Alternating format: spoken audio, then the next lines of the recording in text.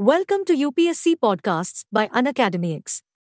Let's take a look at the top trending headlines for the day. The Indian High Commission in the Maldives strongly raised concerns about disrespectful remarks made by three deputy ministers of the Maldivian government regarding Prime Minister Narendra Modi. A Supreme Court bench headed by Justice B.V. Nagaratna is scheduled to pronounce its judgment on the Gujarat government's decision to prematurely release 11 men sentenced to life for the gang rape of Bilkis Bano and the murder of her family.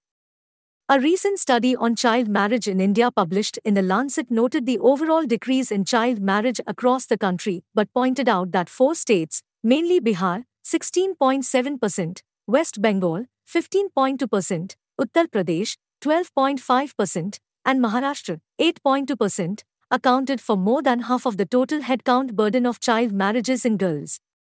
Sheikh Hasina, Prime Minister and Awami League chief, was re-elected to the parliament from the Gopalganj 3 constituency on Sunday.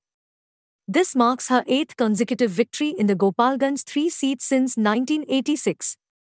Indian Defence Minister Rajnath Singh's today visit to the UK on 8 January has crucial implications for strategic and security ties, focusing on revitalizing bilateral partnerships, especially in defence.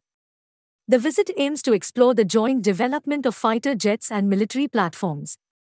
Almost 30,000 Pachas and Sarpanches will complete 5-year terms on 9th January. Disbursal of the 25 lakh rupees Panchayat Fund will also cease, and the next local body elections will only be held after delimitation, says a senior union government official.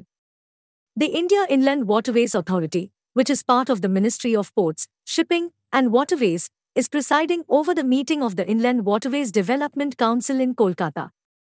Recently, the bilateral Hajj Agreement 2024 has been signed by the Union Minister of Women and Child Development and Minority Affairs, Smriti Zubin Irani, with the Minister of Hajj and Umrah.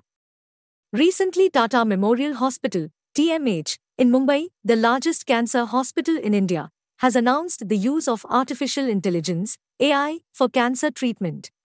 Thanks for tuning into Unacademy. For free access to daily current affairs and bite-sized lessons on all UPSC topics, download the Unacademy app now.